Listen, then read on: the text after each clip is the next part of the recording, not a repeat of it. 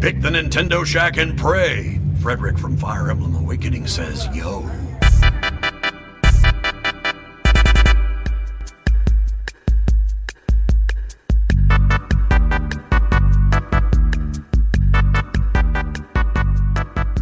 Greetings, Kooplings, and welcome back to the Nintendo Shack. My name is Donnie Reese, and tonight Rebecca and Garrett join me in recording episode 131 of the Nintendo Shack podcast.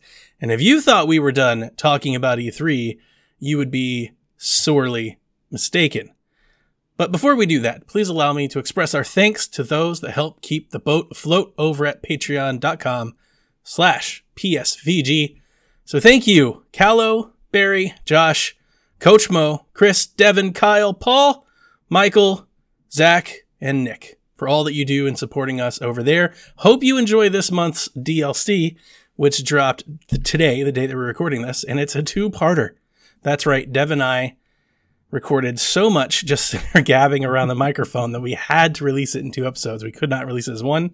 Patreon was like, absolutely not. That's ridiculous. So you've got one today, and you'll have part 2 tomorrow. So, guys, crew, Shack, what's up?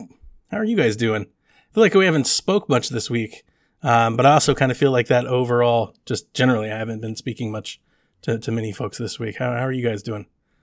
No, you're not alone. This has been kind of a crazy week, a little bit busy with all sorts of stuff, at least for me. Work has been a little bit busier, just kind of general feelings of stress piling up. Yeah, we're reopening everything. That's making everything great. Oh, yeah, I bet. Yeah, I'm doing all right, too. Again, I'm busy as well. Got my last final ever on Monday. So, ooh, good luck. Stressing out about that. And I'll be studying a lot. Not much time to do other things the next few days. But other than that, will you get to relax afterwards? I don't think so. That's the PhD. Never ends. It never ends. Never. All right. Well, let's kick off the week like we do each and every week by talking about what we're up to in the gaming space. And if you don't mind, I'd like to start because before I even tell you about the games I want to talk about, guys, I think there's something wrong with my Switch. I think it's broke. Which one? No. My Switch Lite. So I picked up, and I'm going to say this, but I want to be clear before I do. I'm not 100% placing blame on a game. But I noticed an issue happening when I started playing Mortal Kombat. I picked up Mortal Kombat. It was on Amazon deal last week. Or you guys, if you follow me on Twitter playing Nintendo, you probably saw the deal alert. It's like $14 or something. I was like, oh, okay, yeah. I'll try Mortal Kombat for that. And I downloaded it, and I downloaded the patch, put the card in, tried to play it. So you got download patch. Get into the game, try to go play the tutorial. Says like crash error code, whatever. I didn't even read it. Just like, this is done. Tried to restart the game. Told me that the file was corrupted. Okay. Delete the game. Re-download everything. I actually played Mortal Kombat for a couple hours. Ever since then, and it might have something to do with that. It might have something to do that Switch or the Nintendo put out a new patch.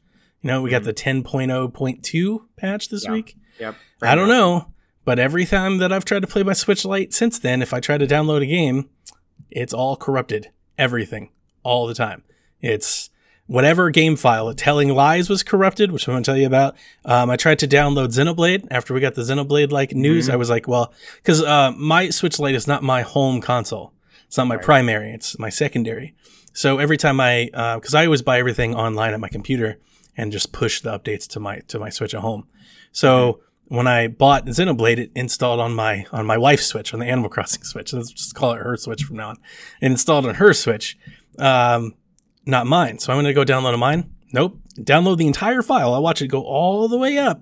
And then right at the end, when it tries to install, X corrupted, can't do it.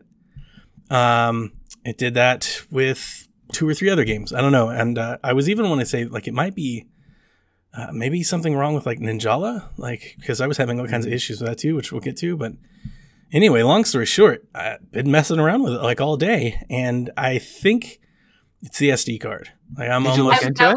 That was going to be my question. Did you try taking out the SD card and installing anything on just the system memory? I did, and it worked. Okay. Okay. That's a good sign. Is it though? Like it means that my very expensive SD card is broke. I think what you have to do is like put your SD card into a PC or whatever. They format the files in there, the folders in there. So I'm sure if you like delete everything and jam it back into the Switch, it'll reformat the SD card and you can re-download games and go from there. So what I did right before we started the show is that's what I did. I just bit the bullet after messing around with it for several hours because it takes forever to even download like a test. Like even like a small game takes forever to download. So I was like, okay, I'm just going to bite the bullet here and let's just nuke it. So I formatted the entire card and everything, but I have a 500 gigabyte card. Like I really don't want anything to be wrong with it. It's gonna suck. But hopefully on the Switch though, no? I'm sorry? Better it be an SD card issue than a Switch issue. Of course. Yeah, the Switch itself, I guess, is fine. Like if I put a cartridge into it, it'll play. But like so much of it is tied to that, to SD card. It's like 70% of all the games. So just I don't know. Lesson learned. The reason I'm a little concerned is the last time this happened to me, and it's probably completely unrelated. But like when we got a Switch launched, I bought the 400 gigabyte card at launch. And everybody was having problems with that card. And it never worked. Like I would put it in and it would do the same thing. It would try to install and it wouldn't finish. And I've never had that issue since I changed cards. I'm just really hoping I don't have to change cards again. But I mean, unless there's something has happened to it, I mean, I've been using this card for like a year and I've had no problems. So it's not like it's, new, right? So I don't know. We'll see. I'll re-download everything all over again. It'll take several days to get my Switch back online, Yeah. Maybe just download games as you go, whatever you feel in the mood for, just download it. I do like that every time I upgrade to a new Switch model, I always get like real selective with the things that I actually re-download. And I feel like every time something like this happens, I start downloading less and less stuff, which is weird. You're not gonna play everything. Well, it's just weird because I buy the biggest card I can find so I can download everything all the time. Because I'm always, I'll tell you why later, but we have a news story that kind of goes in that. Anyway, guys, I've been playing way too much Mario Maker, like religiously almost every day since then. And I think it was completely wrong by how I understood the press release last week because I've been playing People's Worlds like nonstop. Totally play like through many multiple connected maps in one world. Oh, that's good. That's what we were complaining about last time, right? Exactly. So I think I was misunderstanding the statement. So I guess I went back and relooked at it, and I guess you can build 8 worlds locally, but you can only share one world online. Right. But that one world can have 8 different maps on it and like 40 levels and stuff like that. And it made more sense to me as I started playing around and started searching for stuff because essentially your world goes on your profile page, kind of like a gallery. So you've got like all the courses that you've uploaded to CourseBot, and then you've got like your little me icon and like who you are and where you're from. And then it has like its own specific badge for world. So it's like you can only upload one world. So it's essentially like you either create a world or it's like a best of. It's like a greatest hits list. It's like you put all of your things in one world and people can click it and play from there. I'm happy to report that my experience playing World Builder has been solid. And I was a little concerned because I think anybody that plays Mario Maker, anybody that's ever complained about Mario Maker probably knows exactly what I'm about to say. Not everybody should make Mario levels, right? Like not everybody's good at it. And I would think that I would have ran into way more what I would call bad worlds, but I haven't. And it makes me wonder if they're doing some sort of extra level of curation. Go ahead, Gary. Is there like a popularity kind of like? Well, though the courses that I'm playing, the course worlds seem to be random. Like I can actually cycle all of them with a press of a button. They must be doing some curation. They're all kinds of different popularities. Like I'll see one world that has 20,000 likes, and I'll see another world that has 700 likes. But I've probably played, and this is the beautiful thing about this. Like ultimately, like the sentence that I want to say to you guys to make our listeners maybe be excited about it is I've probably played 8 custom Super Mario World games this week, and it's been awesome. Like, I can't tell you like how awesome it has been to be like, I'm playing a brand new Mario game, and it's good. Some of the creators that I've come across, and I'm trying to share them as much as possible, taking screenshots, sharing their names and stuff. they've been really kind of, I wouldn't say, like, I haven't come across the bullet hell, like super hard Mario Maker world yet, but I have come across like some really ingenious worlds, either the way they're crafted or like those stories that they're telling. One world like went through seasons. So like every map was like a different season and it walked you through. So it was like summer, spring, fall, and and that was really cool. Other ones, was like all key based. So like every level like compounded on the level before it. And then another one was like speedrun, which I thought was really fun because it wasn't super hard, but it was like tricky, I guess is like the right way to say it. But every level that you start in this world, you had like 12 seconds to get to the finish line. And you just basically had to find like where you had to jump. It was like a process of trial and error, but the fact that it was so short kind of made it really fun and you never like gave up too fast. And another world was completely, like underground. You started above ground, but then, and it was beautiful the way you did it because it would look like you had to jump over space, like you would fall, like, just a gap, you would fall to your death, but you didn't. You had to jump in it. And then you had to go underground to get all the stuff and come back up, which was cool. So there's just like neat things that I'm finding in Mario Maker versus try to beat the hardest level the world has ever seen. Right. And I'm glad that the curation for it seems to be good because honestly, it's so ingenious that they, even if they weren't planning on waiting this long for the World Maker, the fact that it's coming out right now, because like you said, it almost feels like you're getting a new Mario game every time you go to look for one. And another one that I really enjoyed, like it started Mario Bros. And then it went Super Mario, and then it went Super Mario 3, and then it went you can Mario. Mix the styles within the same world. Yep. That's so awesome. Well, every map, I'm sure you can, but every map was a different one. So it was like the first map was like playing Mario Bros. The second map was like playing Mario 3. The third map was like almost the evolution of Mario through the years. And then I ended in Super Mario 3D World's 2D thing, and all the levels were that. And I really want a 2D version of that game, just all of it. Like I really love that. It's really fun. But I'm just seeing really cool stuff like that. Mm-hmm. It sounds like creators are like really opening their mind to like what they can do with the whole world and like a mixture of levels and being very thematic and creative like that, rather than just fixating on one level. And I almost wonder if, you were talking about the quality of the levels that you're finding and the worlds that you're finding are really good. That I'm wondering if the people who are more inclined to make worlds are the ones who are really good at making They're trying harder levels to begin with. Yeah. Like for me, I have probably made one level, one like quality level.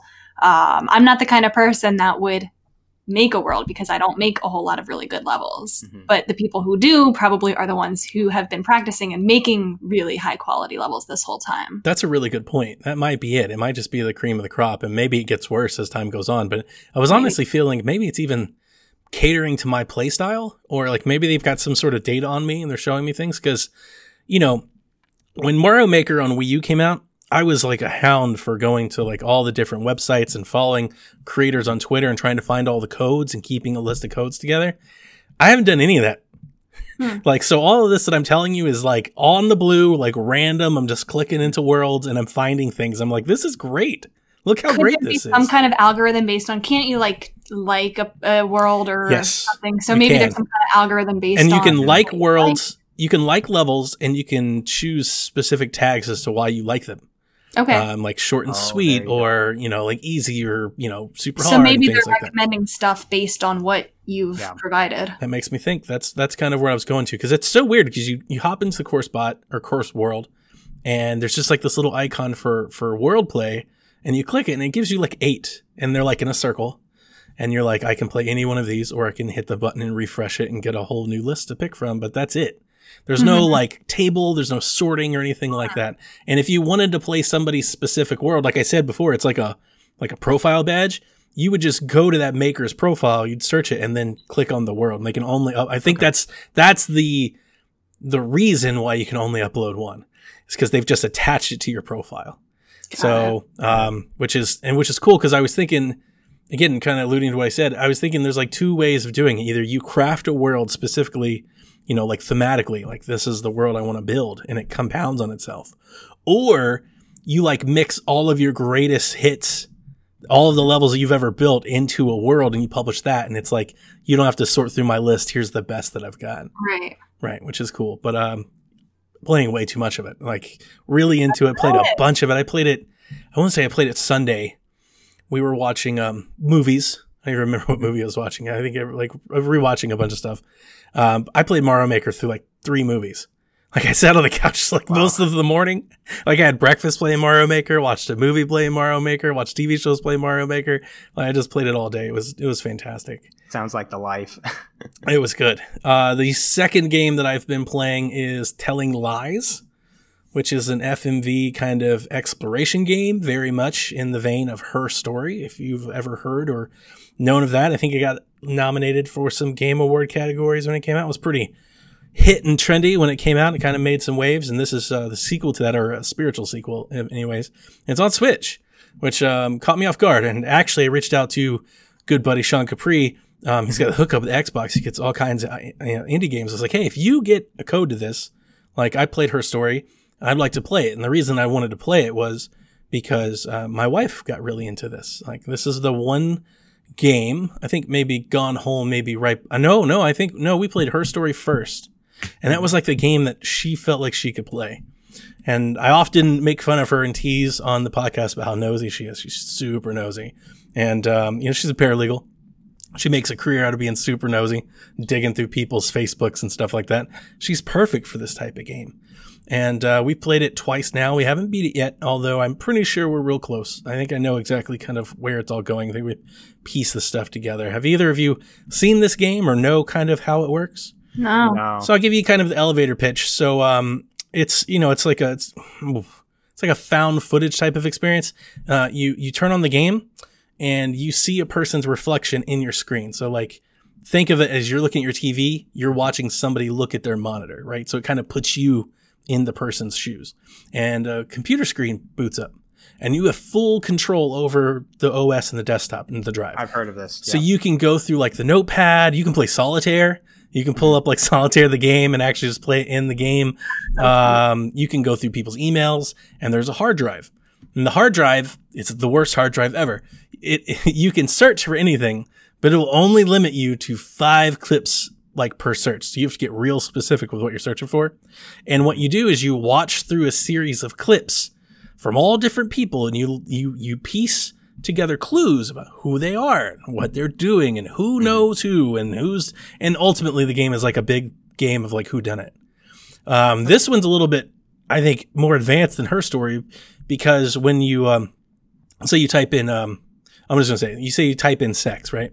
Because a big part of this theme is there's a dude, he's totally sleeping with everybody. Like, he's got a wife, he's sleeping with this other girl, he's got this, it's not a game for kids. It's a mature game. Like, he has like this webcam, like hooker girl that he talks to. So that's a big part of the theme. So you search for it and it'll tell you like 56 clips match. But here are the top 5 that you can watch right now. So you got to get more specific. And then and if you watch the clips, you'll know somebody's name. And then you search the name, and then you'll hear them say like, by the red fire hydrant, and you go, aha, and you put that in. So it's very much a game where you got to pull out a notepad and start tracking notes. Like, you start writing down notes, start profiling, who these people are and all that, and kind of telling the story. And it has multiple different endings and things like that based on the choices and based on your searches. And as you start making progress in the search, this is hard to explain in words. Mm-hmm. You, the character you're playing, who's looking at the screen, right? You see her reflection in the screen. Stuff starts happening in the background. That's you progressing the game forward. So like, if you do enough good searches, all of a sudden like a person will walk into the room and they may start talking to you, and they may take like a break or something, or the light might go out or something like that. And you kind of just nosy your way through everything and try to figure everything out. And this one has got some good stuff. It's got like espionage, mystery, sexual, like all kinds of stuff like that's going on. There's like terrorism, kind of like business terrorism, espionage. It's real good. And all the dark themes. The acting is great, except for like the one guy's acting's awful, which kind of makes it great because it's super cheesy. Because a lot of the videos that you're watching, most of them are like kind of what we're seeing now. So like what you're seeing to me, that's what you're watching in the game, is you're watching one person talk to another person. but you don't hear the replies. So you may see the conversation, you're only getting one side of it. And then when you find out how to search, you may find the other side of it later, and you'll be like, these two go together. Interesting. It's very interesting, and I really like the way it's pulled off. It's $20. It runs great. That was one thing that and by the way, I did buy it. I didn't, Sean didn't get it. And I told him, I was like, hey, if you don't get it, I'm just going to buy it. So I purchased it. I bought it on Switch just because I thought it was pretty interesting that it was there. It doesn't have crazy graphics or anything, but it does run a lot of video. We've probably watched an hour of videos, so it's not like a small amount of video. And typically when I've seen games that run like FMVs and stuff on Switch, it can be like fuzzy, lower res. No, it looks great. Looks like you're watching anything on, Zoom or Skype or anything like that. It's kind of what it is. And it's fun. It's real fun to go through. And I don't get into it as much as she does, when I think that's why I appreciate it. I enjoy watching her do it more than anything else, and just seeing, I will call it crazy, but her level of interest and how far she'll go. And like the clues she'll pick up on, it's scary. Because I'm like, I talk to you. Like, I live with you. What else is she picking up on? Right. Like, she'll pick up on stuff I've never even imagined. Like, what are you doing? How did you get this from this? I wonder if she liked the Phoenix Wright games. Yes, I've tried to get her into them, and she was into one on 3DS that I let her play for about a couple hours, but she just never came back to it. Cool. But I think the fact that this is so limited gameplay-wise, and it's so like go at your own pace, I think that's really the key that lets her play it. Like Animal Crossing, she's not intimidated by what's happening on the screen and anything like that. It feels very familiar. So it's quite good, and I'll let you know how it finished. Like I said, I think we know the ending, or at least one ending. I know we're real close to one ending, and I think we've kind of pieced together this entire person's arc. But there are multiple endings. I don't know if we're going to replay it. But maybe we will. Probably not like all at the same time. We may stop, replay it next year or something like that.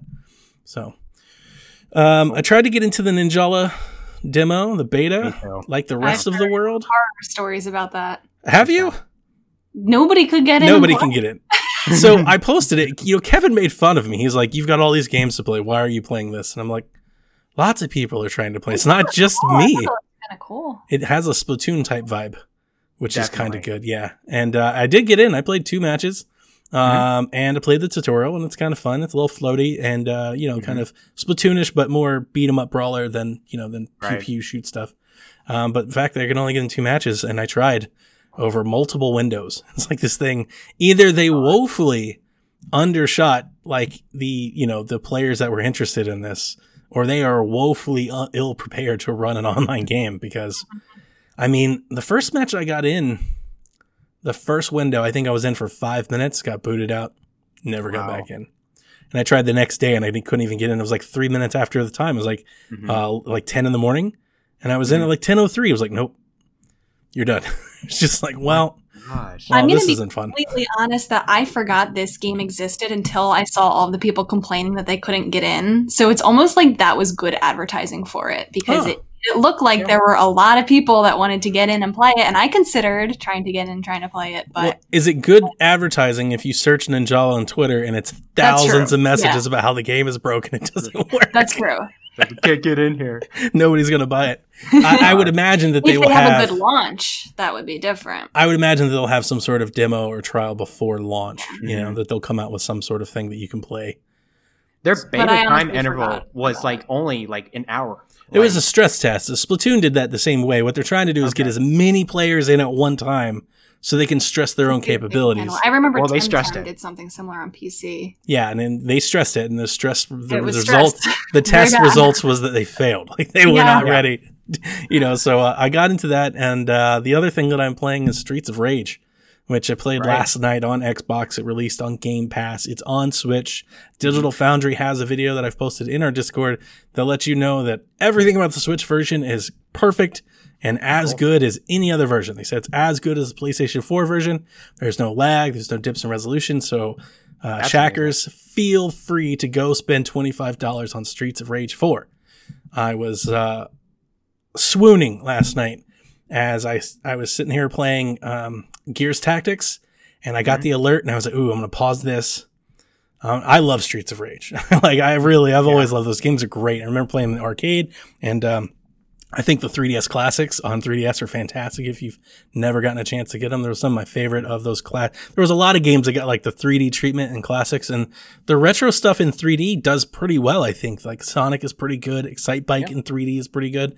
But my favorite by far is Streets of Rage in 3D is really, really good. The backdrops and the characters, and I think it's the neon, like the vibrancy of the game, perfect for that like effect. It really looks great. And, I jumped into it. I was like, oh, I want to go play this game. And I called my son. I was like, you should check out this game with me. He's never played it really. I was like, go grab a controller. So we sat down and we played through the first 2 chapters, and he loves it. And it made me so happy. He was like, oh, let's play some more tomorrow. And when he woke up, he wanted to play some more again. And that just, we don't have a whole lot of experiences where we can play together co-op and it just clicks and it just goes off, but Streets of Rage is simple, fun, beat 'em up, smash 'em up, right? Pick up the pipe, hit as many people with as you can. So like it works. And, the game art style is gorgeous. Like the music's there. We did find a retro stage. I don't know if anybody knew that they're in there. They're there. You can find a retro stage. And is it a spoiler to tell somebody how to? I'm not sure. I don't know. I'm the king of spoilers. Yeah. Okay. So, you'll find like a taser, right? Like a cop will try to tase you. Mm-hmm. You can't pick up the taser and hit anybody with it because it'll use the taser. You got to knock the taser out of his hand, clear the stage, pick up the taser, and then go hit the arcade cabinet with the taser. And it'll bring you back to Streets of Rage, and you can play the Streets of Rage level. That's so specific. Who would figure that out? I didn't figure it out. No, I'm sorry. I saw it. I saw it on Twitter, like leading up to the game's release. So I knew. I just didn't know if anybody else wanted to be.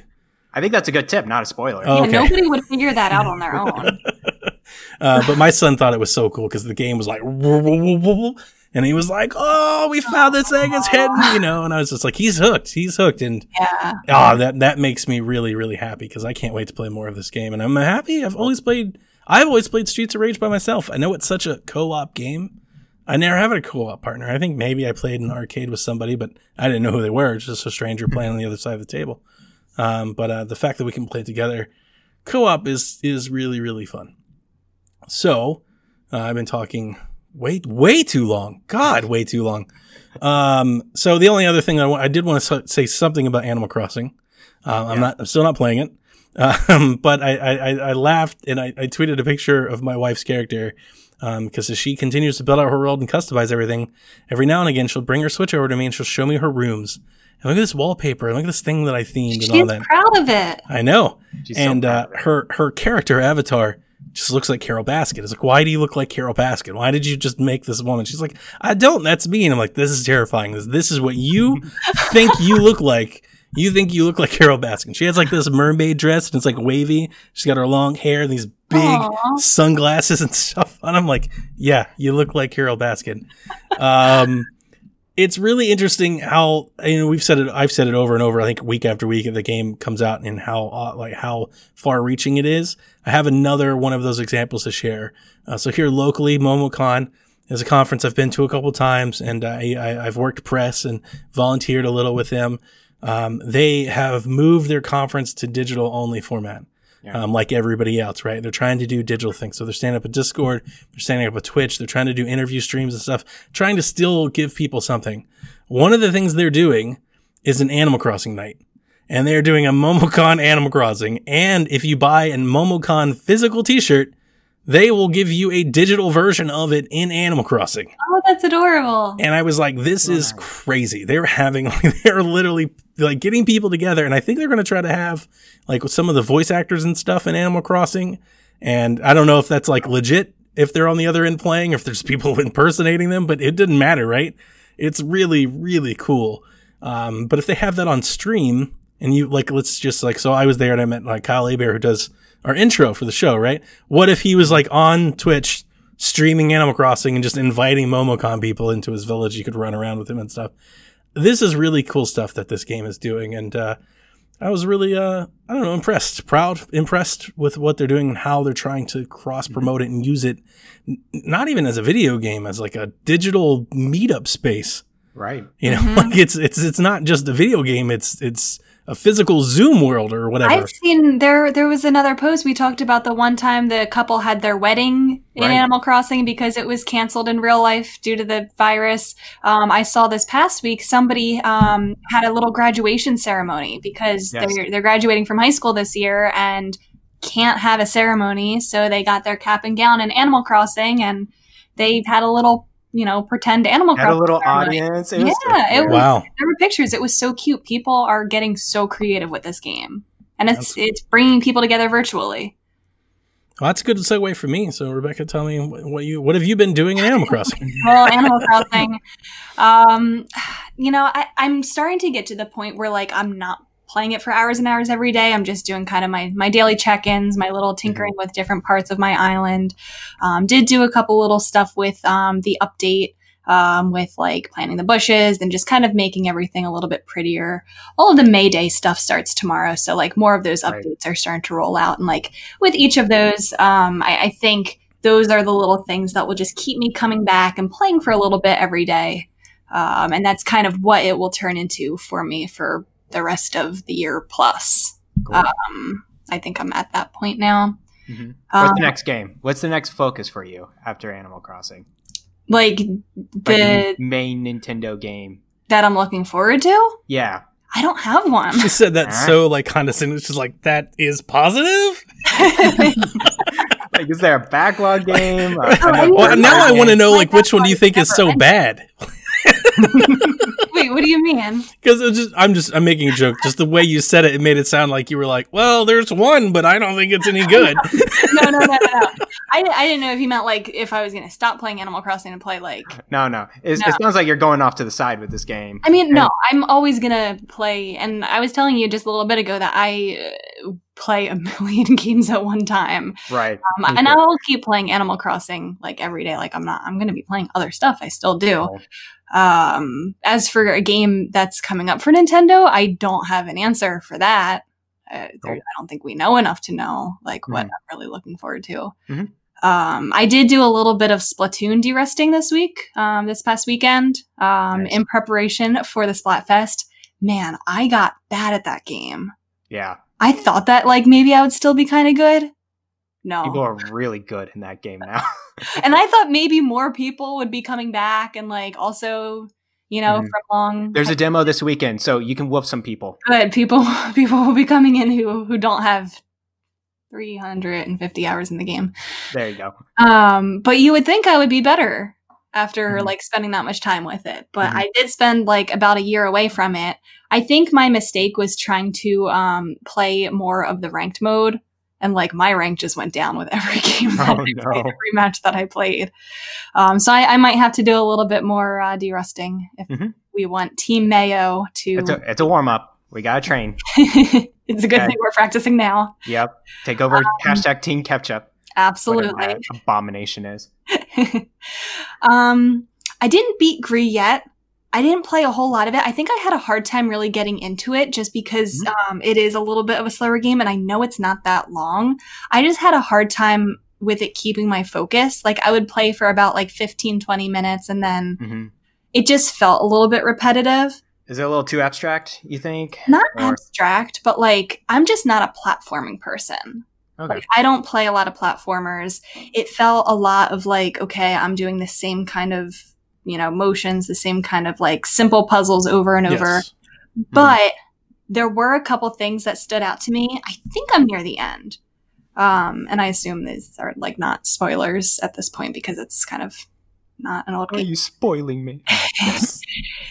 I didn't realize that there would be like, I don't know if a boss is the right word to call it, but the part with the bird that attacked me really caught me off guard because everything in the game was just so peaceful and friendly and whimsical up until that point, and then this bird appears. So I start walking towards it, and it ended up not being a friendly bird, and it like called at me and blew me to the, blew me across the whole stage. And then I'm like finding myself going through these platforms and like trying to escape this bird, and eventually I beat that part, and that just really threw me off guard because the tone felt like it changed completely during that part. I do remember that very specifically.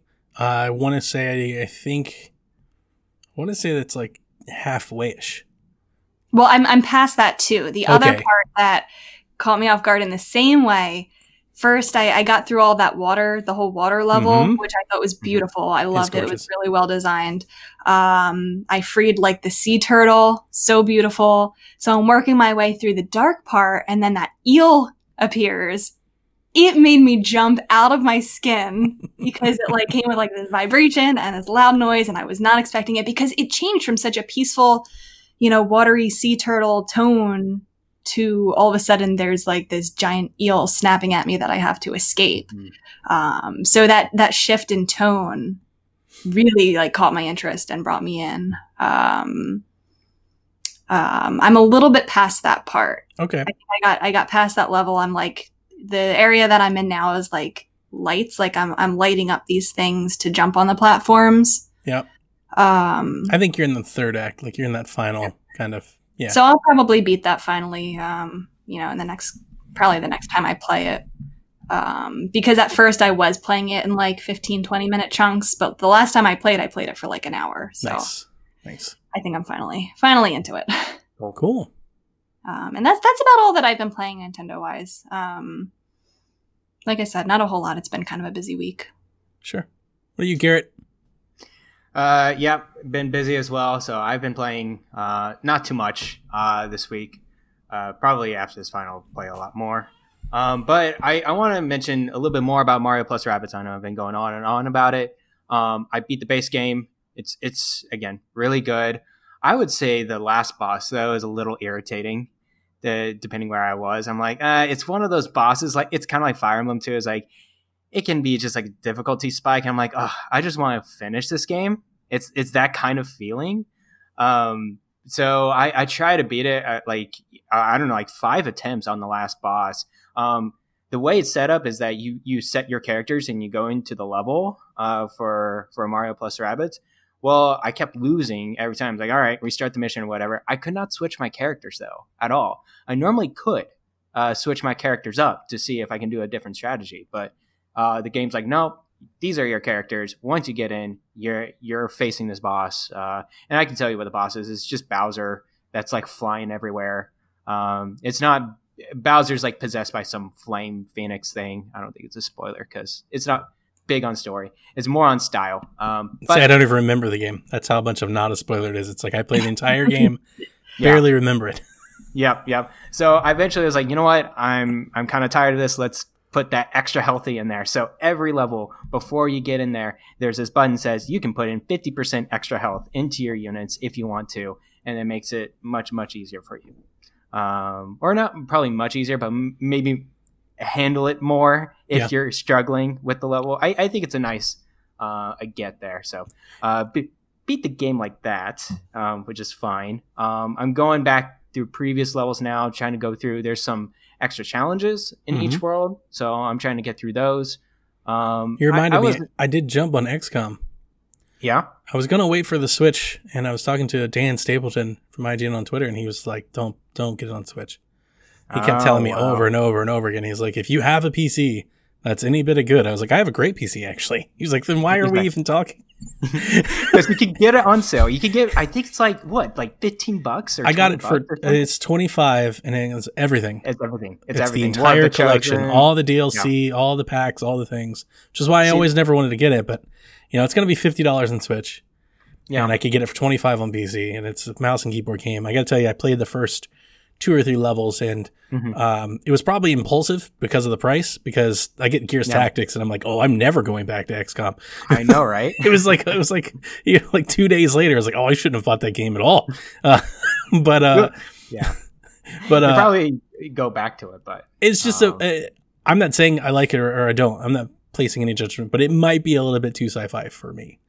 Which I don't typically get in time. And I was, the only thing I wanted to bring to this conversation is I appreciate Mario Rabbids' like simplicity and the fact that I don't have all the menus and all the upgrades and the bunker and the other thing and like all the home base stuff. And it's like, once I started seeing more of that, and I was like, oh, I don't know if I'm going to do all this.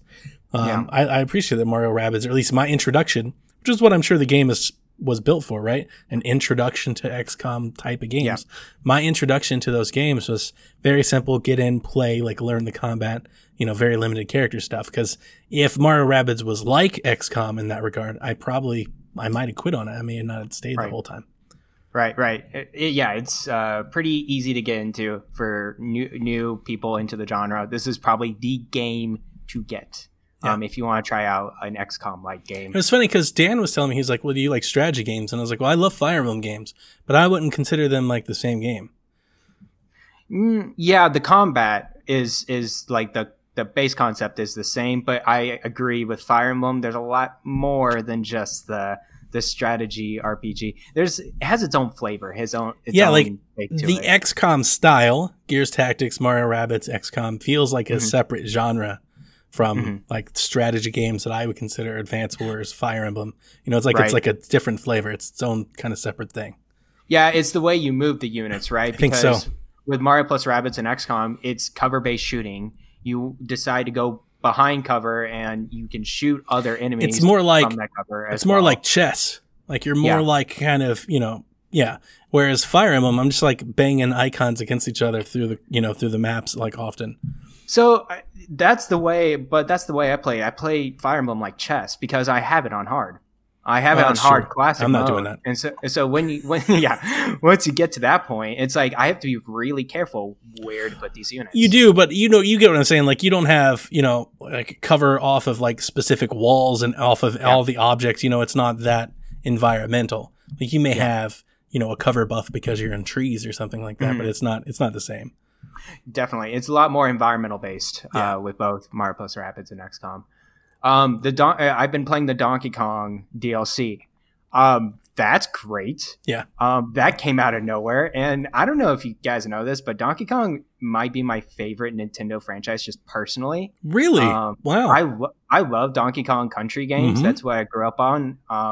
And hearing the songs kind of remade in the DLC, I was like, oh my gosh, this is so good. Nostalgic. Yeah, it's nostalgic, but they have this, it's an orchestrated music that they put to it, and it's just so good. I wish this was just a spin-off game, right? They only fix on 3 characters. It's that was my take, actually. You just jogged my memory. That was what I came away with. I think that's what I was telling Caroline. I was like, I think they planned this as a separate game. Like, because it feels like that. You have separate startup screen, separate menus, separate everything. Like, it feels like a secondary thing. And they were like, well, just make it like an expansion. But I wouldn't have been. I think I even predicted that they were going to release it separately. I think that was my prediction. I was like, I think they're just going to put this standalone, like $20. Here's Donkey Kong Rabbids game. But they only fix on 3 characters: the Rabbid Peach, which you've had before, and then you have the Cranky Kong Rabbid, which was random, and then Donkey Kong. Those are the 3 you get, and that's all you get for now. I don't know if you get more, but that's what I've been playing with. But yeah, no, the music's great. What I think the best thing that really hit me was the secret levels I found. Because Donkey Kong Country is the exact same thing. You hit those secret levels and you go to like an underground area, or you try to do this maze, and it's the music, doo doo doo boo. I'm like, oh yes, no, this is so good. So I've been loving it. I'm over halfway done with the DLC, and I'm planning to finish it out. It doesn't seem as hard as the base game. I think I've gone through all but one on perfect levels.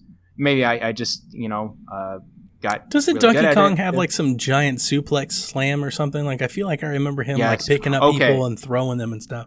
Okay, good reminder. The mechanism with Donkey Kong's much different than separate characters. Normally with characters, you go to like an ally and you can jump, right? You can jump and go to a different like spring base. Off of them.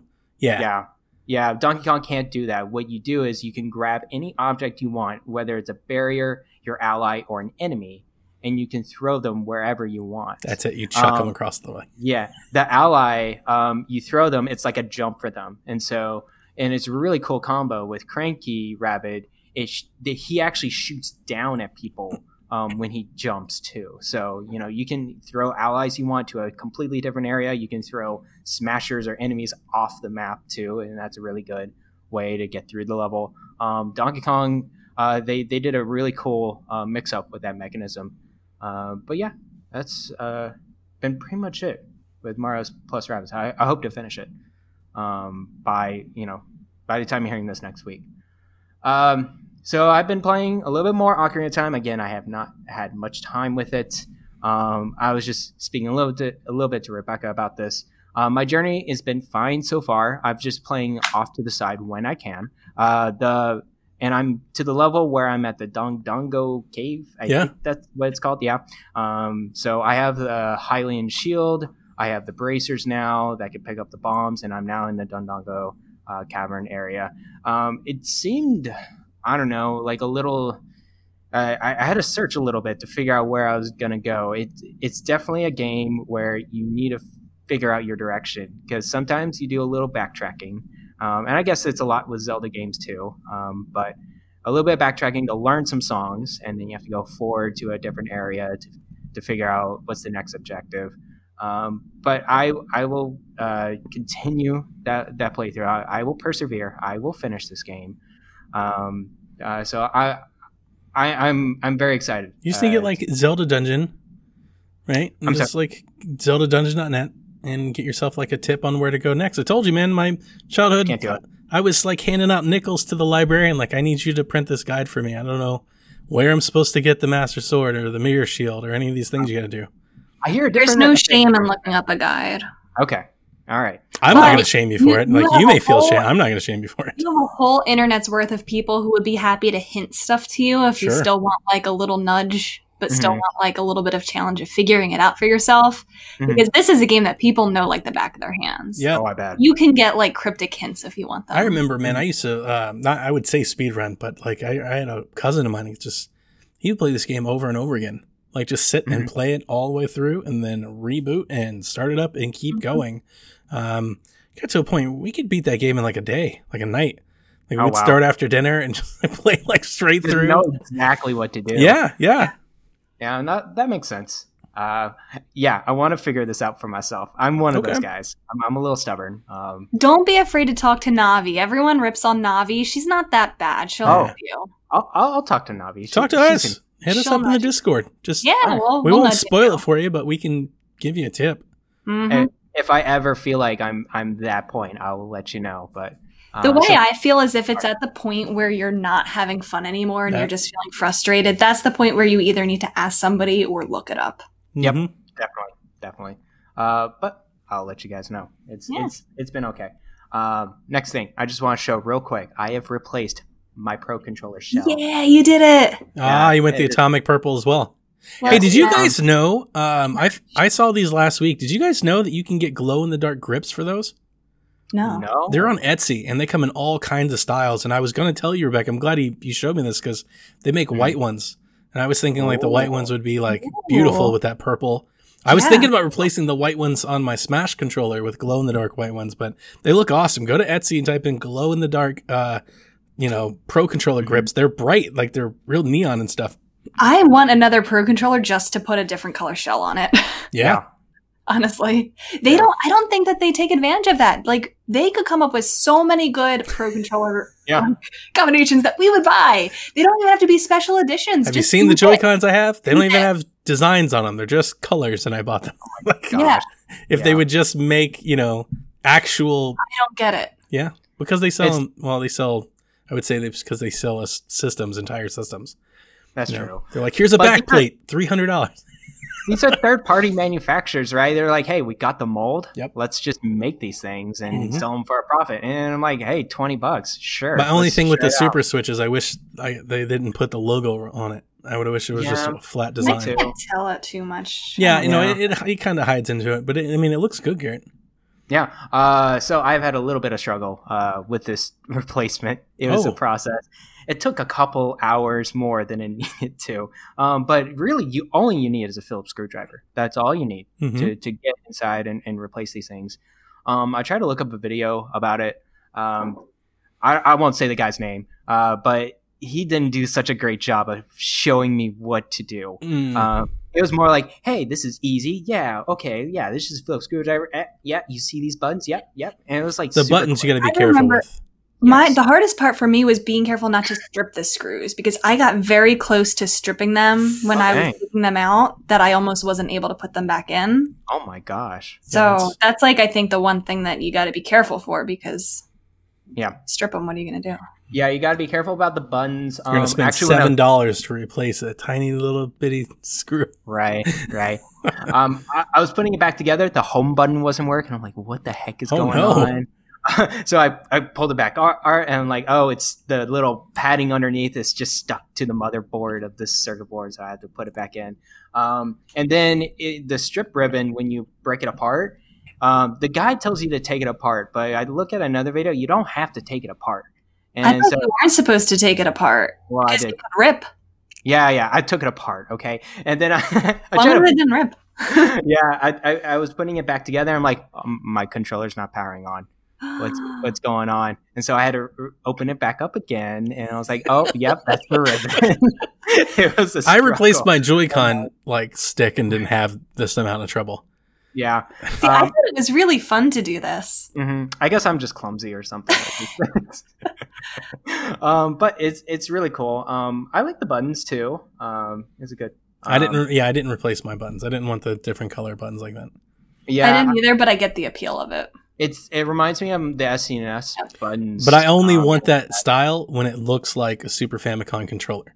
That makes sense. So I can't cross the streams. I can't be having Atomic Green or Atomic Purple N64 stuff with Super Famicom buttons and stuff like that. That's fair. You know, you can't pick them all up. I really want what's the Pro Controller replacement, the 8-bit-do Pro Controller thing that everybody has? Where it's like gray with the buttons. I've been tweeting at them since they announced it. If they make a Super Famicom one, I'll buy it. I'll buy it for twice what it costs. Easily. I just make that version of the controller. I'll buy it. With the buttons, yeah. Yeah, because I love that style, but it's got to be gray with the colors. Can you get that style, and then do you still have the buttons from, or you're talking about a different controller? Yeah, okay, yeah, it'd be a different controller. The buttons wouldn't fit. Because I have the 8-bit-do Super Famicom little controller, the little SNES controller, but I would much rather have the Pro Controller replacement. I hope they'll make one, but I don't know. I'm actually kind of shocked they never did. It doesn't make any sense. They have Super NES purple button option. They just don't have the Super Famicom version. Right. But yeah, other than that, it's working now. I put it back together. It's working. Next thing, Animal Crossing. I have the exact same story as Donnie does. Basically, I don't have a Switch Lite anymore. My girlfriend has the Switch Lite now. You bought her a really nice gift, Garrett. Yeah, exactly. Actually, so here's the situation. All right. Basically, she likes to play on my profile a lot now, but she also created her own profile as well. She is switching back and forth between these two profiles, building both homes, getting the loans, and she has multiple rooms. She's a super fan. This is insane. God. No, she got to the point where it's she's like, in my world, you don't build your house here. In my world, you build your house over here. She's like, come here, Garrett. Look how beautiful your house is now in the living room. I gotta say, it looks really, really good. So I'm not gonna come here, Garrett. Look what you did in Animal Crossing. You're like, I haven't played Animal Crossing. I haven't played Animal Crossing at all. But no, I'm super glad she's having fun with it. This is really the only console video game she's been really into, and I think that speaks volumes with this game as well. It's speaking to the non-gamers and all of the friends of the non-gamers, which is a huge, broad audience. That's why you're seeing those sales. And so we got to the point where she told me yesterday, is you know what I'm thinking? You know what this Animal Crossing to profile thing really sucks. So what she wants to do is she wants to buy a Switch Lite. And she's like, I want to keep the Switch Lite for a year or something like that, and lend you the Switch Lite that I'm gonna buy, because she wants to keep the profile, she wants to keep the island too, just to progress from there. But she, when the time comes when she's kind of done with Animal Crossing, she'll have the other Switch Lite, I guess, back. Or whatever, because she doesn't want to start a whole new island. Is that why? Yeah, she doesn't want to start a whole new island. I don't blame her. Yeah, I don't blame her at all either. So we're in the midst of talking with that. Well, she's here for now just because of the You're in negotiations to get your own Switch back. Yeah, we'll see. See, this is why I'm so glad that I bought the special edition, the Animal Crossing special edition, because then I could just give Sam the old one, and that's you can use that to play. Oh, it drives me nuts. My son, man, my family, they're all playing on it, and then I'll go to look at it, and it has like this grime across it. I don't know what it is. No. And I'm like, what the hell are you guys doing? You can't do this. They're like, well, we touched this. I'm like, stop touching the screen. Stop putting your fingers on it. They're like, what do you care? I'm like, because I could sell this thing for $600 right now. Leave it alone. Like, you're ruining it. Yeah. And I think, that's pretty much it for now. I got the Satisfy Light Grip. Yes. It's really good, isn't it? I've been taking pictures of it. I mean, I had the Satisfy Grip for the regular one, and I like prophesized the world like how amazing it was.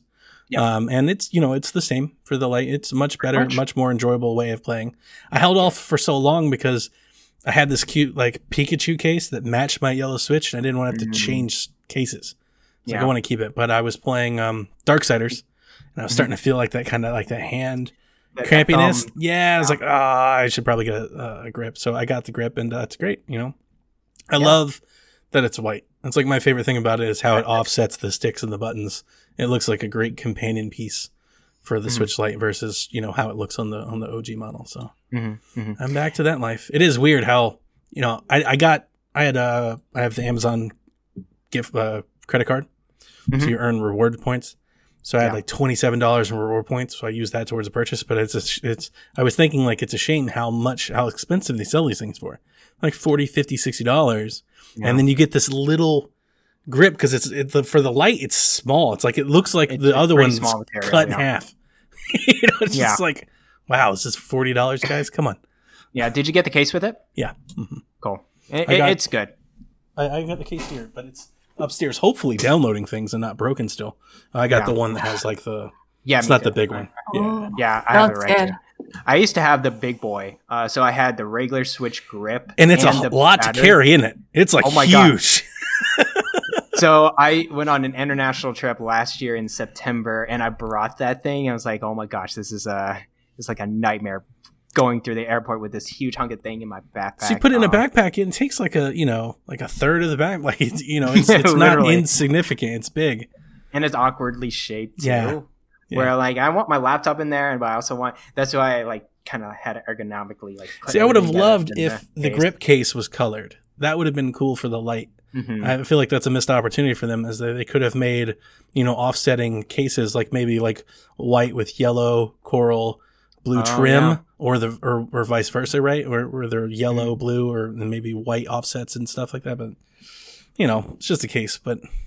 You talk a lot about the cosmetics of these and different designs. I wonder from like a manufacturing standpoint, it's just... Oh, I'm sure it is. No, I 100%. That's why. Yeah. They're having delays and stuff on them. Like they have a huge banner on their webpage, like buy from us, don't buy from Amazon or eBay. Like they're going to delay. It's going to take weeks. Like, they're having issues trying to keep up with demand for them as well. So I'm sure I get way too involved. And to be honest with you, I care way too much just about the aesthetics of my consoles and stuff. I like them when they look nice. I like it too. But and then and Devin would make fun of me for saying that because I'm a real simpleton when it comes to it. I love like a very simple, like kind of, light pop of design. I don't want like giant Spider-Man logo and stuff on my things. Like that's too gaudy and stuff. Stands out too much. I want it to be stylized, but like minimal. I want it to sit in the background like it's a part of, kind of like the decor. I don't want it to be like this huge loud thing. But I do love it. I really love like the Animal Crossing one. I'm not even playing the game. Anybody's listening to Nintendo Shack, they're like, their main guy doesn't even play the game. It's like the world's greatest Nintendo Switch game. I'm like, yeah, I'm not even playing it. And they're like, why'd you even buy the console? The console looks great. Yeah, it does. The colors are so good. That's all it is. It's just looks. It's like, yeah, the moment they showed that dock, it's like, I'm going to have one of those. I'm going to get one of those for sure. Okay, let's get into the new show. It's going to be so long. You just saw the time. I'm just doing terrible at hosting this now. Jason Lacey, where are you? You're needed. Somebody needs to stop me from talking. You're just too polite, Rebecca. this week in Nintendo is a big one, or at least, I mean, I guess it's big. I don't know how unexpected it is. VentureBeat has reported that Nintendo has notified development partners it will not be holding a Nintendo Direct this June. The site says complications brought about from Japan's work-from-home order as part of its attempt to mitigate COVID-19 are forcing Nintendo to push back its schedule. They did add that Nintendo was planning on June plans and were in talks with their partners. We may now have to wait till the end of the summer before getting an update. Many other outlets have since reported either the exact same story or corroborated the news with their own sources. This would mark the first time since 2013 Nintendo has not held their typical June Direct. Now, this is going to come. A lot of people are going to be, I don't know, upset. Saddened is probably the better way of describing it. A lot of people look forward to this, myself included. But everything going on in the world has to be expected, right? Yeah. What are you going to do about it? We said the last Direct, probably was delayed a bit because they were trying to finalize dates and stuff with everything going on. Mm-hmm. I'm sure that was a part of it, and I'm sure that's a big part of this. It's there. People gotta remember. The E3 Direct, specifically the E3 Direct, isn't just about the first party games. Typically they launch a lot of third party games and partnerships and stuff at those shows as well. So if those folks are having delays, that's going to set back Nintendo, and if Nintendo is having their own delays and making sure that they've got dates and stuff, because it's not that they don't. It's not they could just show you the games. But with Nintendo's style of doing the Directs, they're not just game announcements. They're also scheduling announcements. They do dates. So nobody wants to watch a Nintendo Direct in June full of games that have no dates on it. That would be worse. I like how this story just leaked a little bit more. I hope Nintendo has some sort of official statement. Again, this is a rumor, so we don't know if this is actually true.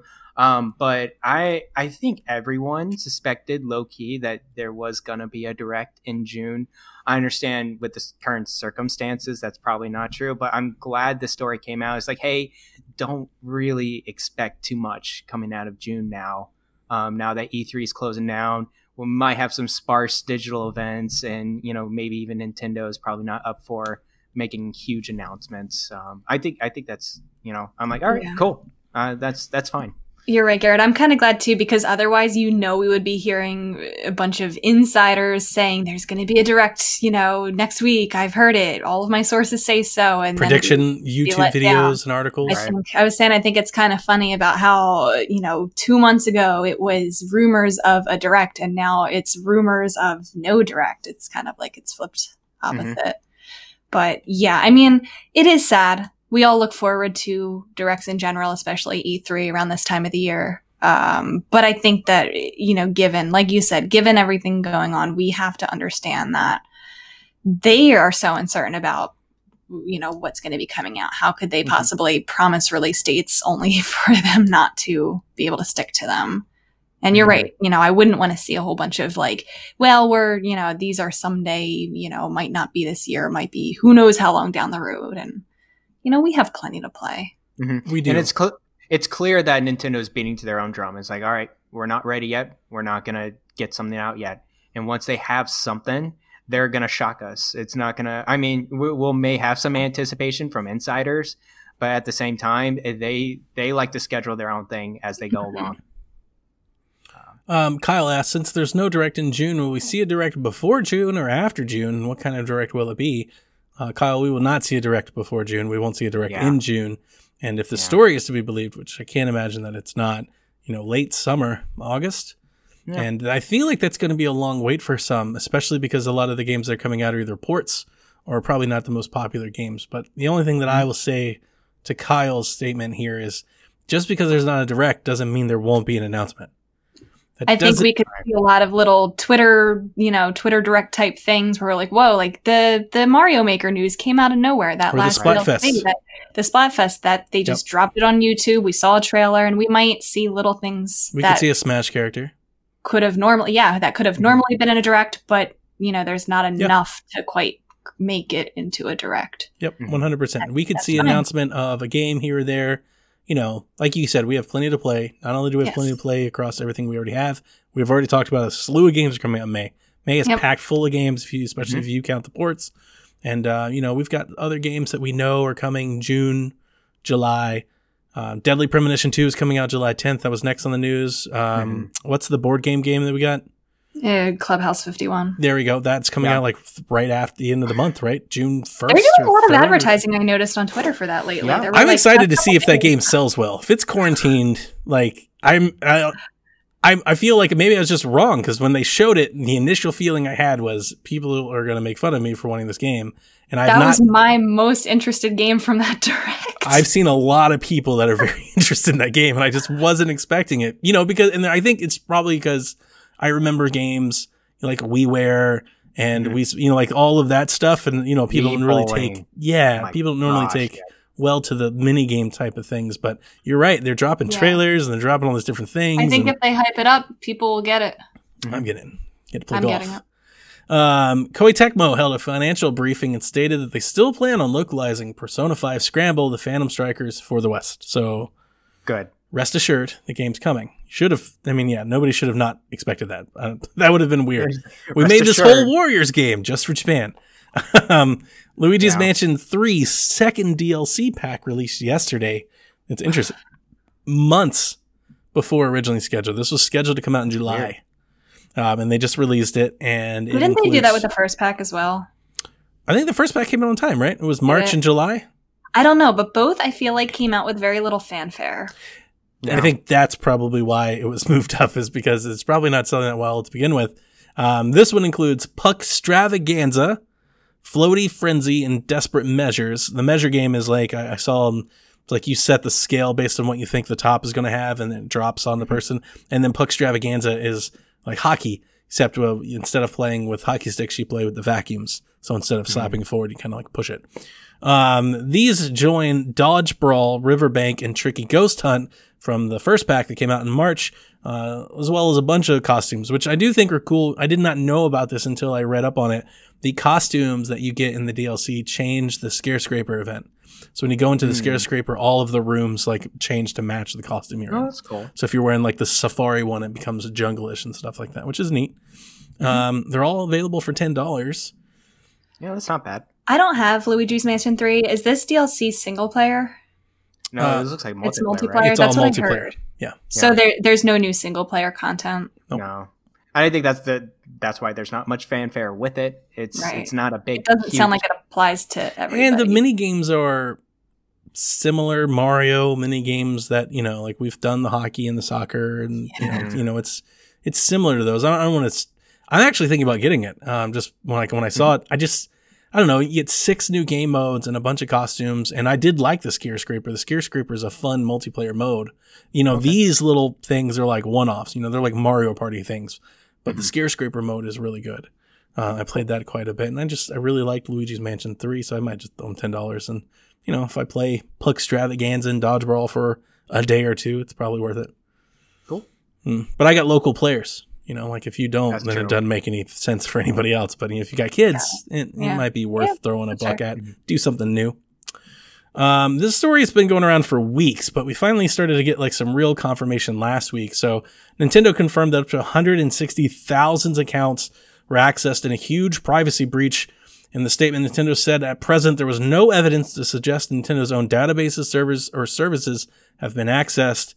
Apparently the Nintendo ID is the culprit for this. People that have had the legacy in an ID that's connected to their account.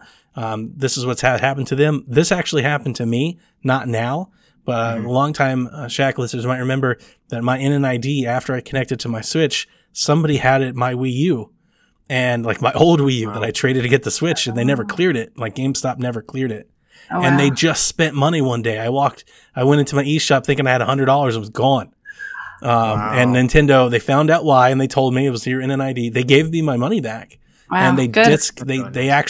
they cleared my in an ID, which is what allowed me, when I bought another Wii U later, to put my old in an ID back on it, because they cleared. It was like the only way you could get it cleared is if somebody stole it. Wow. And I do know that Bobby, the Nintendo Guru, had this happen to him. And I think they're targeting, I want to say, I saw several blogs saying they were targeting Fortnite players. Yeah, what happened to Bobby was that this guy actually, it was actually hacked. It wasn't like through what you said, Donnie. And basically, they disconnected the PayPal account from the Nintendo Wow. account and stole the PayPal account Yikes. away. That's how they got the that's V-Bucks bad. on Fortnite. So disconnect your PayPal on Nintendo. And the get that two-factor. Get Put that your two-factor two-factor in. login. Mhm. And- Nobody can hack you if you have that. Sure. Well, Well, yeah. It's a heck of a lot harder. Kyle asks, with two-step verification now a feature to all Nintendo accounts, will this process be made mandatory in future console updates? I don't think I so. don't think it'll ever be I don't think so. mandatory. But you should have it. I don't know. Yeah. You Um, should. I think Epic Game Store, they just really recently done this. But basically, the free games now that you get, you have to have two-factor authorization in order to get those games. Yep. It's a good idea. So There's no Store of reason Incentive not would be to. great. after why that don't you? happened to me with the NNID, I separated NNID, even though it's been since fixed. I still have never reconnected it. I separated PayPal a long time ago, and I never store financial information on my Switch. So Oh, nice. every time I go to buy stuff, I just whip out the card, type in the code. I do Yeah. too, but why? I don't know. Or I buy, a lot of times, what I've been doing lately, maybe for the past years, I just buy PayPal cards. Like on eBay, I just get a digital card and I just put the code in, and then I Yeah. just use the funds that way. That's a good idea too. You know, so because it's super fast. You know, you can buy it. You can buy an eBay code because PayPal themselves have like eBay digital storefront, and you can buy a code. You know, $20, $30, $50, $60, and you get it like in 10 minutes. You know, you just Yeah. put the code in. It's super easy. You can redeem everything on. You don't even have to go. I never even go on my Switch. I have the redeem Nintendo thing bookmarked. I just click it, sign in, just put the code in. There you go. Keep shopping. For anyone who doesn't do that, though, really consider doing the two-step login because that will save your butt one day. I know it So saves. easy. It doesn't. It's not any hassle to log in. Like it's saved just mine an with extra Sony. step. It really is like a peace of mind. It saved mine with Sony too. Mhm. Yeah. Who are the folks that make the Fortnite? What's their service? Epic. Epic. Or Yeah, that's Epic. Games, yeah. So that one gets hit all the time. I have Yes. two-factor on it, and I get an email every 2 or 3 days. Somebody is trying to access it. Really? Yeah, I get it all the time. And that happened to me on PlayStation for like 2 years. I had two-factor turned on because I would just Crazy. keep getting these text messages routinely. Just somebody's trying to log in. You know, here's your code. I'm like, I'm not even. I remember I at one point it got so bad that I was getting them 5, 6, 7 times an hour. That's bad. And I would take screenshots and just post it in Discord and be like, look, this is what's Oh my happening to my God. account. But I And think if you didn't have it, you could have been hacked. that's true. And I think what did it, as I left that on, it eventually started to fade away. And then when the name changed, I changed the names and I released all of my old consoles, right? So I released my Vita and my PlayStation 3 and everything. I've never had it happen since then for a while. Yeah. So. Cool.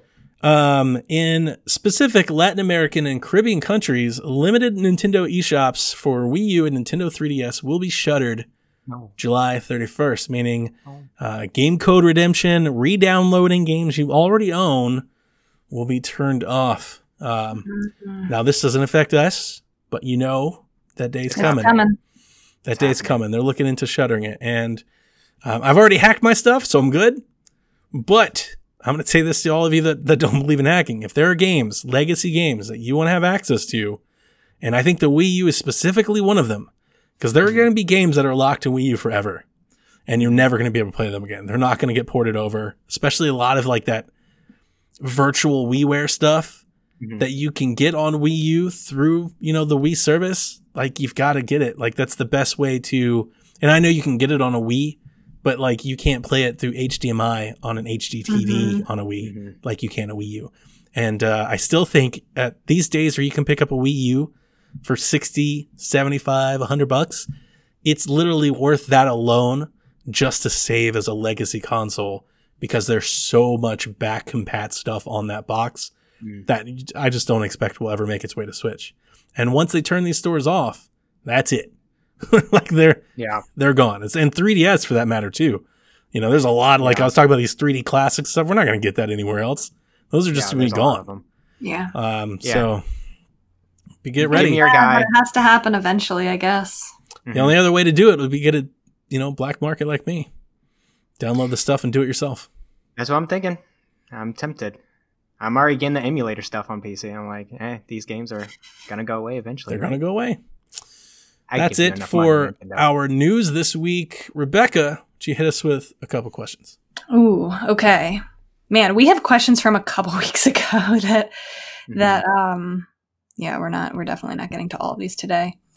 I do want to, this is actually a recent question that I think is kind of relevant given the fact that we might not get a direct for some time, is knowing, Piper wants to know what's Nintendo's big holiday game this year. Normally we would have known by now what the big holiday game is. Or June, by the end of June. Yeah, usually they announce that right around this time, what we can expect to see.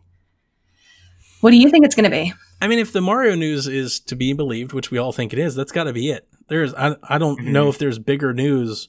I mean, it's not Breath of the Wild, right? We can all agree it's not. Like, I'd be shocked if it was. I don't think it's Breath of the Wild. Definitely not. It's not Metroid Prime, even though I'm going to say Metroid Prime 4 is not bigger news than a remake of 64. Yeah, or Sunshine. I know it's like a bigger game and it's a new game and all that, but these are seminal games for so many people. Like, generations of people have played Mario 64.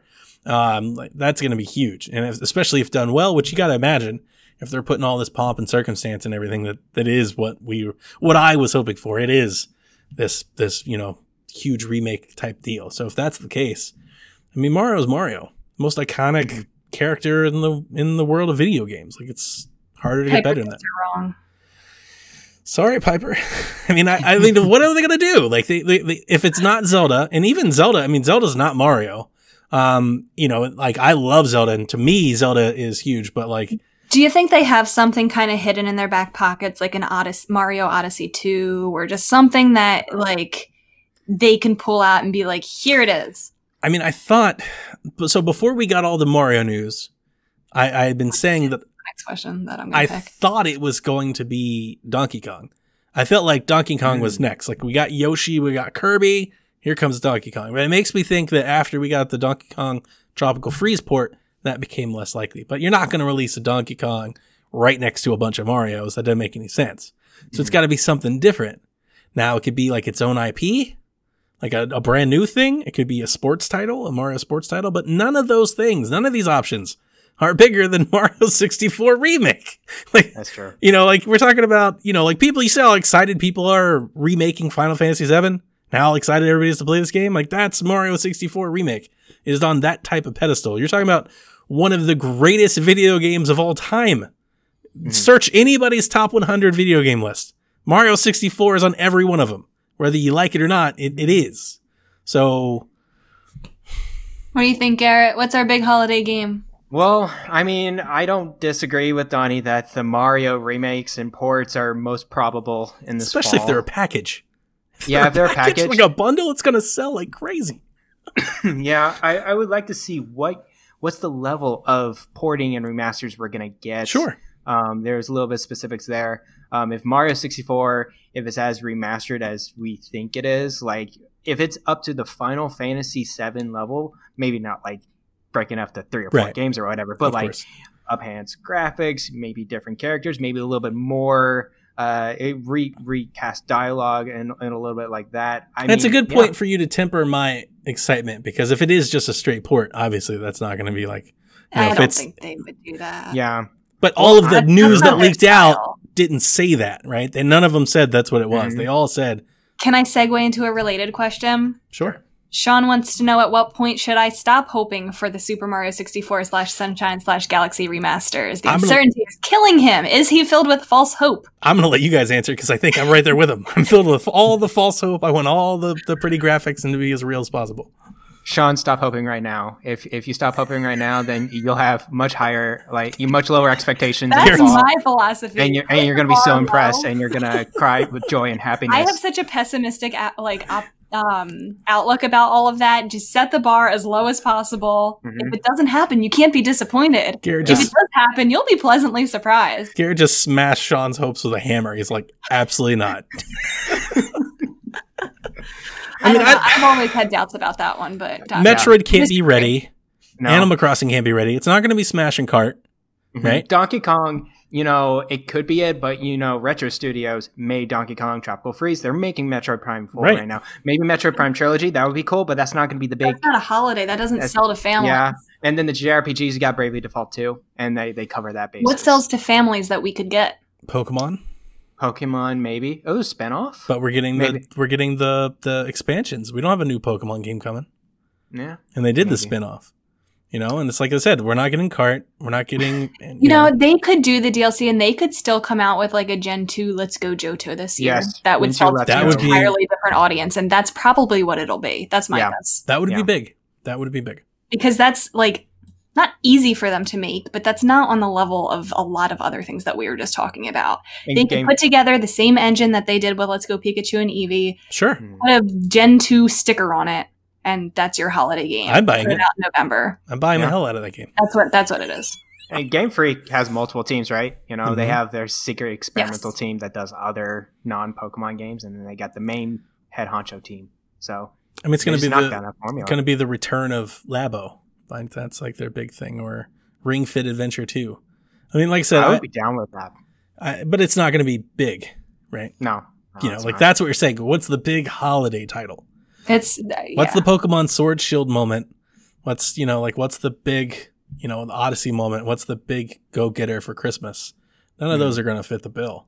It's going to be Let's Go. Yeah. It's going to be Mario. Whatever this Mario collection is, I'm telling you. Now, here's a good thing. Do you think it could be a third-party game? It doesn't have to be a Nintendo game. I mean... Maybe. So I do think there will be something like that. I don't think that was necessarily his question, though. Sure. No, I get you. Yeah. It's getting Sean, listen to me, buddy. I love you. It's going to be Mario. We're going to play these Mario games. It's going to be freaking awesome. Stop hoping, Sean. It's going to be Mario.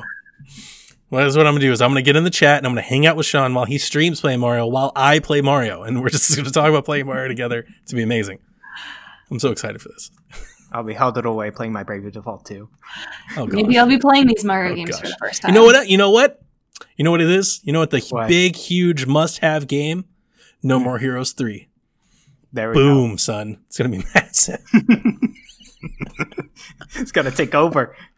I'm so excited for that game, too, but I feel like there's like 16 people in the world there to go get that game. I feel like the same thing with Deadly Premonition 2. I bought that game. I know you did. I saw that. Give me the elevator pitch because I saw the first game. Oh, did you hear my little review cast with it? No, I haven't. Okay, so this is a great story. So when they announced it on Switch, our Twitter blew up. Literally, Shack Life. Donnie has to play Deadly Premonition. It's a Donnie game. # Donnie game. You got to play it. Mm-hmm. I remember this game because they're right. It is # Donnie game, which is why I remember it. When it came out, one of the most diverse, poorly reviewed games in the history of games. I had a whole thing where me and Kevin went over it and talked about it because Kevin was like, it's a good game. And I'm like, Kevin, it literally has like a 2 from IGN. Yeah. Like you can't. Oh boy. Yeah. We're not talking 5s and 6s. We're talking 0s, 1s, God. People calling it trash. It is bad. Objectively. Has bad graphics, has like bad controls, terrible map. Like it doesn't work well. Except for the fact that the writing and the acting totally pulls it off.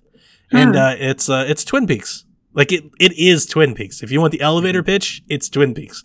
If you watch Twin Peaks and you thought it was cool, you probably like Deadly Premonition. If you can stand some of its... Dude, when it came out on PS3 360 and it looked like an early PS2 game.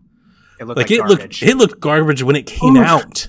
And now it's coming out. But this new one has a definitely more stylized. Kind of looks like a Telltale game from art style. But it doesn't matter because it's dude. Like this guy just starts talking to his coffee, and like he has visions in his coffee, and he starts talking to himself about this. It's stuff trippy. Like that happens. This guy he plants He plants plants in women. Yeah, that's a real thing that happens. Oh, okay. Like a tree plants it in her. Like why? Because it's a freaking weird game.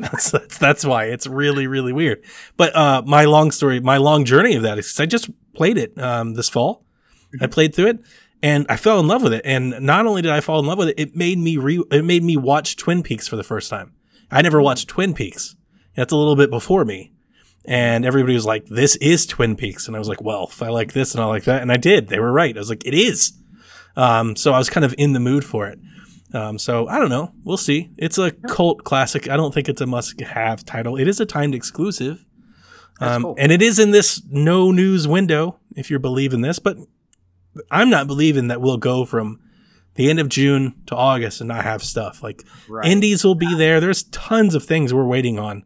You know, like we read them off. Like I read them off a couple weeks ago, right? I shouted out 50, 60 titles that I'm looking forward to. Mm-hmm. A handful of them are bound to drop, you know, before September. So, yeah. Totally but I'm eager to tell you all what I think of Deadly Premonition 2.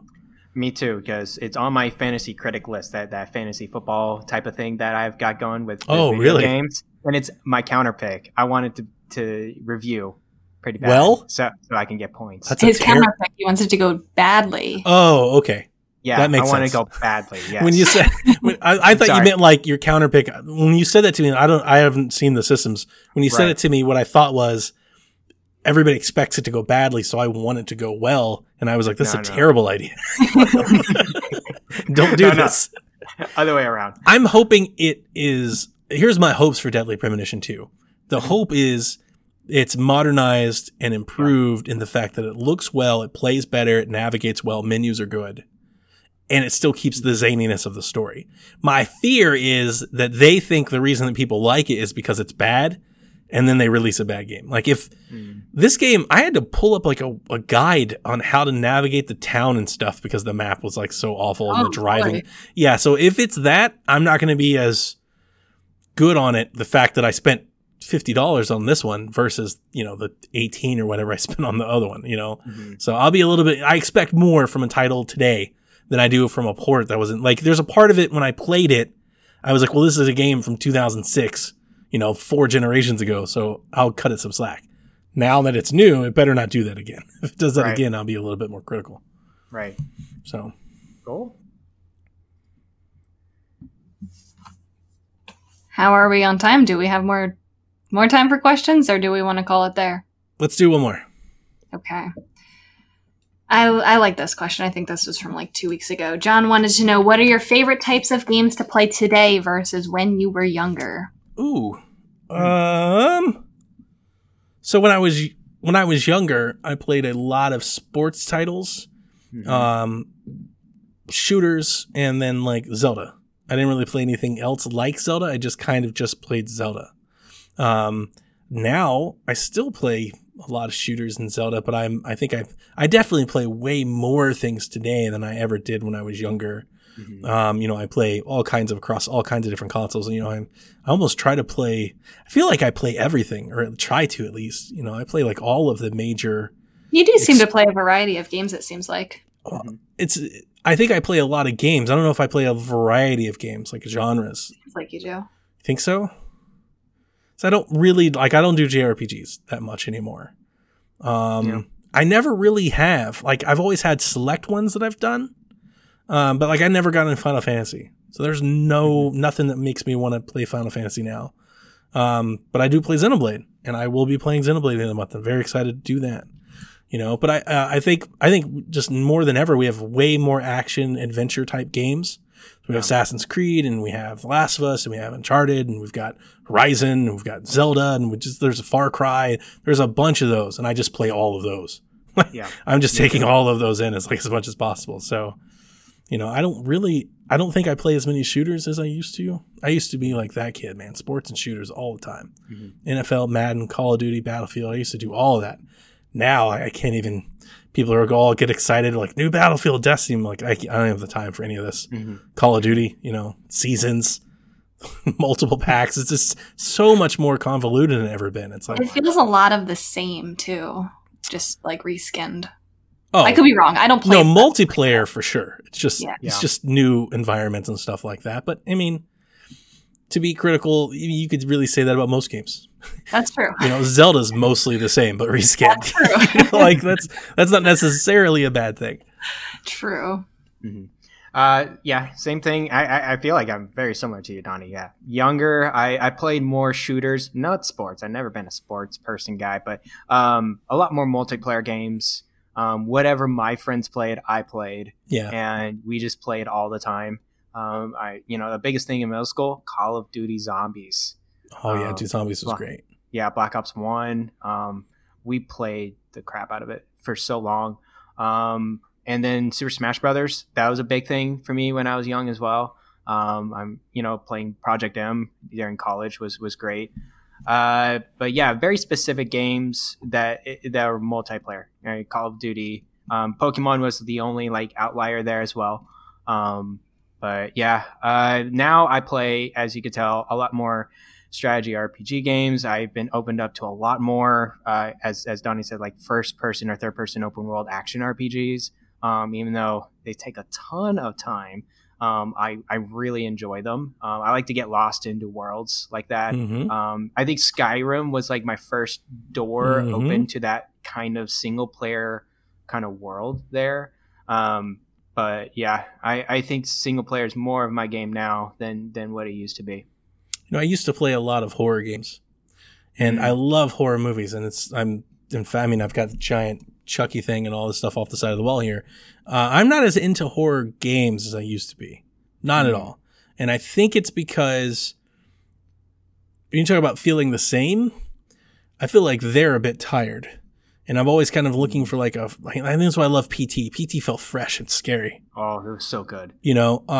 There's basically like two kinds of horror games. They're like resource collectathons, where you got to go and collect all the things. It's like your Resident Evil style. I actually think I enjoy the fact that they've gone more action-y with it. And then there's like the Outlast style, where you're just like defenseless and you constantly run away from people. Right.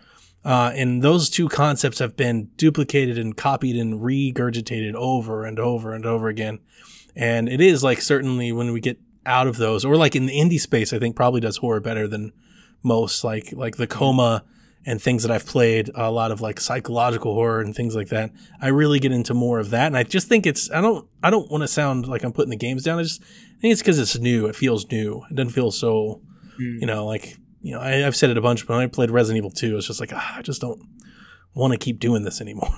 It's just like, it's a lot of the, but I grew up on that stuff. I played, when I was little, I played all of that. Dino Crisis, all of it. Silent Hill, anything like that I played ever. Clock Tower, all of that. That was such a big part of me growing up. And it's like, as the years went on, I don't feel like they changed enough or modernized to keep with me. So I stopped, I think the success of horror games is quite intriguing recently, because it's really, I feel like Resident Evil has been, a huge comeback with them, with 7 and Resident Evil 2 remake. And then also Evil Within. They're just nailing that vibe right there as well. I'm hoping the new Resident Evil that's been long rumored, I'm hoping it's fully VR. And I think that might be the next kind of new thing to grab me. Mm-hmm. Mm-hmm. And a handful of indies. They're doing a really good job, actually, with the horror stuff. Mm-hmm. I also feel like there's not enough storytelling in the horror space. And I think that's the part that misses me. It's always like, there's this bad dude who you can't kill, who will totally kill you, run away from him. It's like, but why am I running away from him? Yeah. Like, what's his backstory? Like, let's set up the world. That seems to be missing a lot, in my opinion. For me, I feel like mine haven't really changed a whole lot. I grew up on my gaming revolving around Zelda and Pokemon and whatever other Nintendo games that were mixed in that my parents would, bring home for me. And that's kind of what drove like when I was going to get a new Nintendo console, when a new Zelda game or a Pokemon game came out. Sure. With any other Nintendo mixed in. I'm still like that today, but now I branch out a little bit more than I did before because I have my own wallet now. And I tend to seek out anything that has a really engaging story and really engaging characters, and anything that will crush me emotionally. I used to think that I was like an RPG type of player because I played Pokemon and Fire Emblem and a Xenoblade. And like I grow up and I meet more people. I'm like, oh, I'm not an RPG player. Yeah. People always describe Pokemon as like the gateway RPG. I don't find that to be true at all. I grew up with Pokemon and have never gravitated towards RPGs. Yeah, I haven't played like Final Fantasy or those like really into the JRPG stuff, but Pokemon was like that was it for me. Yeah. But yeah, I think Pokemon led me to Advance Wars and Fire Emblem, maybe. Cool. I mean, I think I started like definitely went that way. I was more open to doing things like that. But yeah, like the old, like the JRPG, like Carol, and she takes 7 or 8 of those down a year. I'd be lucky if I get to the end of one. Lord. Right. And these are games I even love, and I'm like, I was so narrow-minded when I was young to the point of if the Game Boy cartridge was not colored, then I wouldn't play it. Oh. Right? I was like, look at you, little snob. That's terrible. I was like, it has to be a colored cartridge or else I'm not going to play it. And then I saw Donkey Kong Country Remix on Game Boy Advance, and I was like, Well, okay, I think, maybe the reason why I never got into Mario, why I don't really play it a whole lot now is because I didn't really ever have those games growing up. They were never bought for me when I was little. I never got into them. Mm-hmm.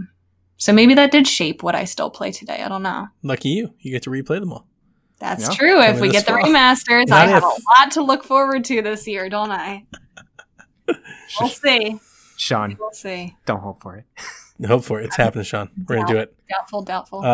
My sports gaming's also like just fallen off a cliff. Mm-hmm. I bought NCAA. I bought basketball, football, And baseball for a little bit, golf, that of course, is Tiger weird. Woods. I did all of that every year. Mm-hmm. Now I just have EA Access and I barely play Madden. It's like I buy EA Access every year and it's like I barely play Madden. That's all I use it for. So wrestling games, that's another part of it. Wrestling games have just went in the toilet the last decade. That's one franchise that's really, we didn't talk about that. They announced the NBA or the WWE 2K whatever game the Playgrounds team is doing. That game looks like trash. I didn't want to say it. Like, I didn't want to be so mean about it. Like, when I was like, I'll be open to it and I'll keep playing. I kept watching it. And I was like, no, this looks terrible. This doesn't Isn't look good. there like one good like wrestling game now that people are talking about? It's like Pro Wrestling or something like Fire that? Pro Wrestling? I don't like that one either. Okay. But Fire Pro Wrestling, I'll admit, is good. It is a good Okay. game. It has a ton of customization options. It's amazing. It's like this little retro fighter. But the problem that I hate about the game is very simple. You have to breathe in the game. Oh. Like, you have to maintain your breath. And if you like do a move, your breath depletes and you've got to build up your breath before you can do another move. And I'm like, I never want to play a wrestling game like this. Like that one simple thing, I'm like, makes me never want to play the game. Yeah, no. But we have that Retromania game coming out. If you guys haven't heard about it, that game's coming out. It's like a remake of like old retro, like arcade wrestling games. That should be fun.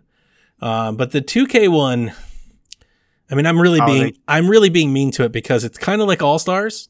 And WWE All-Stars is great. It came out last gen. It was on 3DS. It's awesome. Mm-hmm. But this one is the Playgrounds team, right?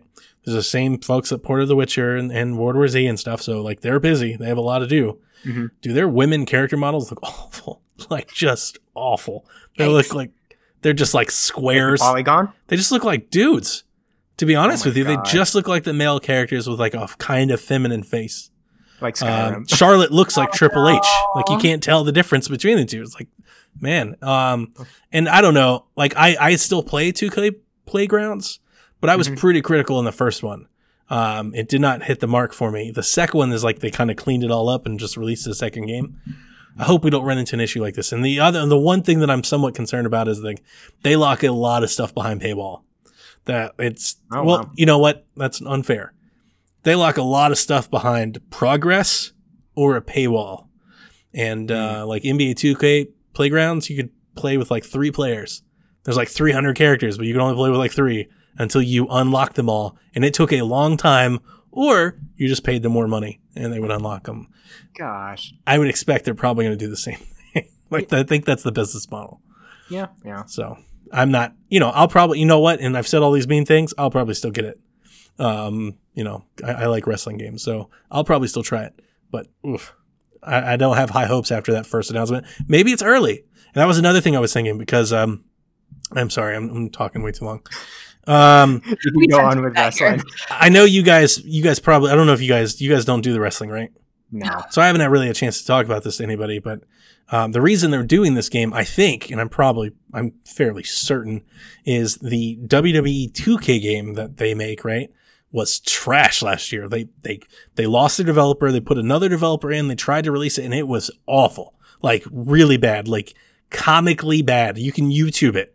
WWE 2K20, and you see how people float and they fly off and the ring flip. I mean, it is bad. It is real bad. So I think what they've done is they're pushing this game off a year to get fixed, and they need something to fill it. And they were like, what can we do? And those folks, or the 2K people, were like, Saber was like, hey, we made a big head basketball game. We can do a big head wrestling game. They were like, do it. I think that's what happened. I think that's why the footage didn't look stellar at first, because I'm wondering if it's kind of like a Rush, license job. It might be. Probably. It might be. Okay, guys, we talked way too long. Hopefully you enjoyed Extra Long Shack. We're not going to have an episode next week just because we did 2 episodes this week. No, I'm joking with you. Obviously, we'll be back. Can I make one Animal Crossing comment that I meant to say earlier? Sure. Just to kind of end us on. I did get confirmation from a professional Animal Crossing player, Chewy Plays Nintendo, that a certain character is pronounced Leaf. Oh! No. Oh! Mic drop! I can't end Shaq any better than that, man. She just backed that up completely. What is this reputation of professional Animal Crossing player? What is even that reputation? My vouch. Is that what their LinkedIn profile says? You can look it up. Professional Animal Crossing player. Are they paid by Nintendo or something? My vouch. Sponsored? Oh my god. It is Leaf. That was pretty epic. I love that. That's fantastic. Well, that'll do it for us tonight. Good night, Kooplings.